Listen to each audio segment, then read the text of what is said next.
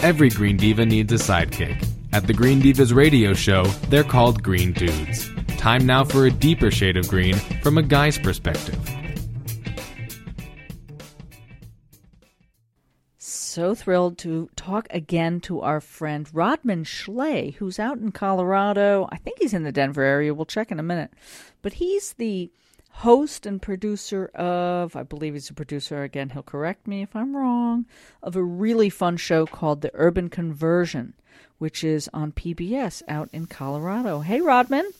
Hey, how you guys doing? How did I do? Did I get your information correct?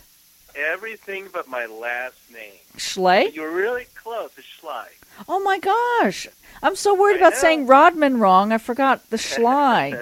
And you've probably corrected me in the past. I apologize. Yeah, I correct everybody. Don't worry about it. Oh, well, it's a bummer. You think by now it would sink in, but we'll get it right next time. Next time. It'll be perfect. Just you wait. Yes. So you're busy producing more episodes of The Urban Conversion. You want to tell everybody what that is? Yeah, no, we're producing. We just got done shooting 5 more episodes out here of Urban Conversion. Of course, Urban Conversion is about creating sustainable lifestyles in urban areas.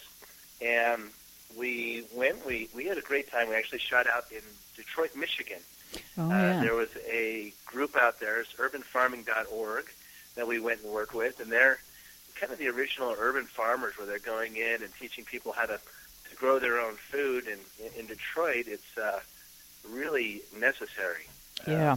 More than it is fun. It's a necessity in Detroit. And we did a urban renewal shoot out there also, which was really a neat shoot. It's kind of nice to get our hands dirty and see what's really happening in Detroit and trying to change things around in that city. So, incredible people. Yeah, we did. Well, I was out there with Ford a few months ago, and we did a thing with Habitat for Humanity that was rehabbing a neighborhood, and it was actually really upsetting to drive there because you have to go through these neighborhoods where houses are not only abandoned, but then they're just, they raise whole neighborhoods because the houses are falling down. It's amazing, isn't it? I'm almost wondering if you guys were out there at the same time I was. Oh, I think it was in June. I was in June. Oh, it was June? I would have been out there in July, but we were doing the same thing. Close. We were going in, and they had like a 3-mile radius of these neighborhoods. And I can't remember, there's a road that splits east and west Detroit, but it really, you're working on the east side, and you're working on the west side, and I think there's like 5,000 people who came out that day. Wow. Not just that day, for that week. I mean, the spirit of the people in Detroit is absolutely amazing. I was blown away by how much those people really, really care about their city.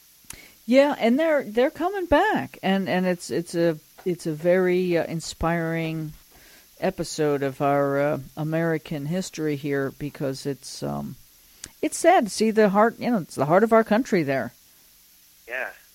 Yeah, it is, and there's so much history in Detroit, and there's just so much sprawl. And unfortunately, when you have a population, I think their population was like 2.5 million at one point, and now they're like 600,000 or 700,000 people. Yeah. And when that happens, you get a lot of real problems because, like you were talking, they've got so many vacant houses, and then, you've only got so many people in an area, and then retail doesn't want to come in, and then you can't even get grocery stores to come in. So what do? Well, a lot of people are just growing their own food. I saw that. And I don't know, you probably talked to this gentleman. I think I saw it on, because you haven't aired this episode yet, right? No, we haven't aired it yet. Right. There was a gentleman, I think it was on CBS Sunday Morning or something, who was talking about, taking over some of these abandoned lots and growing food, like, sort of guerrilla urban food farming. Yeah, it's amazing. And again, it comes back to the people. I mean, they're just doing it. And most of these gardens, they're opening up to their neighbors, and they're taking the vacant lots, they're planting and saying, hey, if you need food, come get food. If you don't, leave it be. And it was amazing to me to even hear that. You would think that if you opened it up to everybody, people would just take advantage. Right. They'd come in and take everything. Right. But not the case. I mean, people were very respectful of these food sources, and they were all looking out for their neighbors. It was amazing.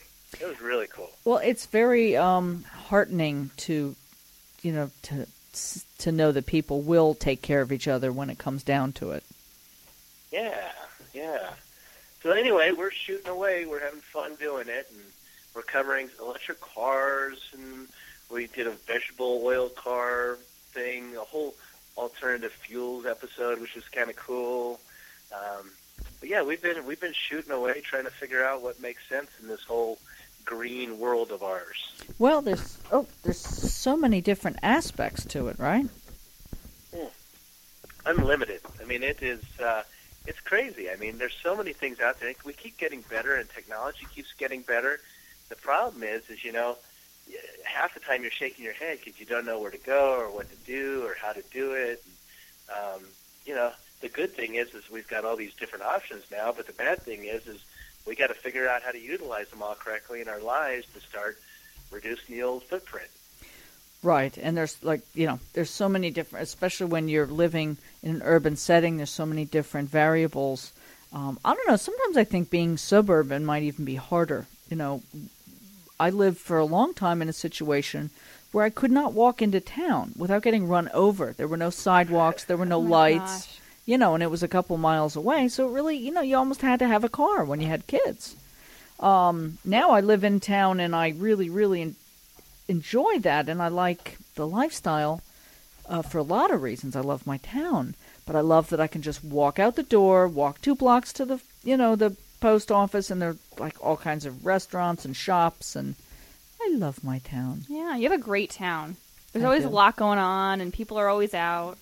So, Rodman, tell me what's the most interesting topic you've covered recently? Oh, well, of course, I can't say enough nice things about Detroit, just about the people in Detroit. But, it was really interesting. We covered, a little bit of a fun episode that we did. We just we did a back-to-school episode at the University of Colorado in Boulder, which was really neat because they sent me back to freshman orientation. And then I got to go and learn about the sustainability practices at the university, which another thing where I was just simply not just amazed at the school itself and what the school was doing, but I was really impressed with the students. I mean, when I was a college kid, and I didn't care much about anything other than, going to the old toga party down the street and maybe hitting a class or two here and there, but these kids are really getting more and more in tune with environmental issues. Yes, they are. Yeah, isn't that great? I mean, I had no clue. I mean, I had no clue about any of that when I was in college. Well, it sure is encouraging. In fact, Gina here, she has a friend who we talked to a couple of weeks ago who worked on the Big Green Bus. I'm sure you've heard about the Big Green Bus. I've heard about the Big Green Bus. From Dartmouth. And, he was the mechanic a couple years back, and right now they're building some EV race cars. Wow. So, that's the future generation. Well, Gina, it's you. I mean, Gina's just a couple of years out of college, right? It's true, yeah. And, she was doing an environmental radio show. That's how we, that's how we connected with her. Yeah. Wow. Yeah, exactly. I mean, that's crazy, isn't it? Yeah, it is. I wasn't that motivated when I was that age. There's no way. Oh, absolutely not. I think for me, it didn't really start, and I think this is common, it didn't really start until I started having kids. And then I'm suddenly like, whoa, wait a minute. Like, what's on that floor, and what am I feeding them? And, wait Cleaners, a minute. Yeah, exactly. Stuff. All that stuff. And you have kids, right? I've got 2 girls, yeah, and they're adorable. I've seen pictures, yeah. Oh, yeah, they're great. I'm in love with my whole family. I'll tell you what, they keep me going, that's for sure. Now, was that true for you? Did that have an impact, having children? Did that either deepen or accelerate your thoughts about this stuff? It probably happened about the same time. It never really occurred to me. I had not thought about that. But, yeah, I think once I started having the kids and then we had the family, your priorities change, without a doubt. Yeah. And you start thinking outside your own little world, and you start thinking about other people's little worlds. And I think, just in general, I think overall your priorities and your thought process and who you you become responsible for somebody other than yourself. Right. And, that's big. That's a lot of responsibility. Well, it's funny because, I don't think I ever thought about whatever cleaners I was using or detergent and until I had a kid. And suddenly I was like, well, yeah, I don't know that I want to put that on my kid's skin. I didn't care about mine as much. But then once you start getting into it, suddenly it's like this never-ending education I'm getting now. Mm-hmm. It's always something new. Oh, yes. No, it's just in general, just the whole, like I said, it seems like our kids in general, too, are changing. And I know a lot of the kids' generation right now that's coming out of college and has been coming out of college, they kind of get that a little bit of a bad rap as far as being that generation of entitlement, and you hear all these different things, and I see a lot different. I see a bunch of kids who do really care and who do really want to make change. I think there's a real social movement with these kids more than there is the kids coming out of college and just wanting to go get that job or get into corporate America. It's evolving into this. I don't want to call it a social revolution, but it's kind of neat to see these kids and how they are loving and taking, they're embracing these social issues. I hope it is a social revolution. I love that. Yeah. And my daughter, my baby, by the way, she's a junior in college, and she's remarkably serious, about her health, about a lot of things. I mean, it's not that there aren't kids around her that are, having a good time and having toga parties, but she manages to have a good time, and just, I think she's just more mindful. I don't know if that has anything to do with Mama. I'd like to take credit for that, but I don't know. I just see that there's more and more kids that are, I guess without being boring serious, they're just, they don't.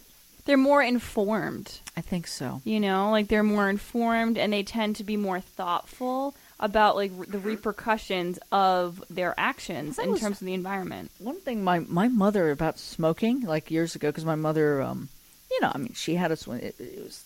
I'm not even going to date myself too much, but back in the day, they didn't say that smoking was bad. Like when she started smoking in the 30s or 40s. Oh, it was sophisticated. They didn't talk about how deadly it was. She said, if I'd have known then what you all know now, I wouldn't have. Right. I don't know if I'm making any sense. But then, of course, there's always the people that really don't care anyway. Yeah. Oh, they used to have doctors on TV smoking cigarettes and saying, 3 out of 4 doctors recommend whatever. Marlboro, yeah. Yeah. Yeah, it's like, come on. That is crazy when I see those commercials. So funny. So I was looking at your site, and you have a bunch of videos there and I watched that one about industrial food production. I was like, whoa, this is actually disturbing, but good. And now I don't think you produced these videos. I was looking through them, and I was like, why? Where's Rodman? Where's Rodman? Yeah, some are ours and some are not. We've been working out here quite a bit with Chipotle on a few things because they're headquartered here in Denver. And, Chipotle is there's been a little bit of social media stuff that has come out kind of against some of the stuff they've put out recently. But these guys, this group out here, if it's Chipotle, are so just committed to food and committed to doing food right. And, it's neat to see groups like that. So we did a little work with them on their Cultivate Festival, shot some video with them, and covered that. And, of course, they've got a couple cool videos out, too. Yes, they do. That really kind of drive home all those things that we fight against, when it comes to food production. And I love to see a group like that investing money into information like that so that it can really make change. It's very powerful.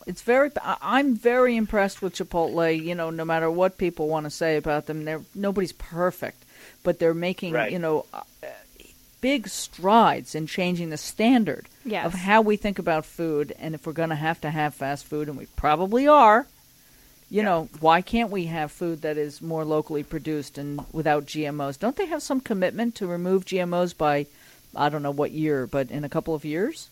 Yeah, they do. And right now, of course, they're putting everything on. They're so transparent. They're putting everything on their menus. Yep. And, to let you know what does have the GMO or what does not. So, and my question to them was, well, why can't you get all that out of there? And they're just, they just can't right now. They can't get it all the way there. Yeah. They're working all really hard to get it there. Yeah, it's kind of scary, actually. Yeah. Because, they're it's trying, really and when you realize how hard it is to remove, because, you can't have sugar. You can't have any kind of commercial sugar because that's probably GMO. Yeah, right. Any kind of corn. And it's funny because I was going through the Chipotle. There's one near here that I, every once in a while, flip out and have a little bowl of beans and rice. And I was like, is that corn non-GMO? And the little guy looked at me like, I don't know. Well, when you figure, I don't even know what the numbers are. I hate to misquote it, but it seems to me that over 75% of our corn is GMO. I would say that's probably true. Yeah.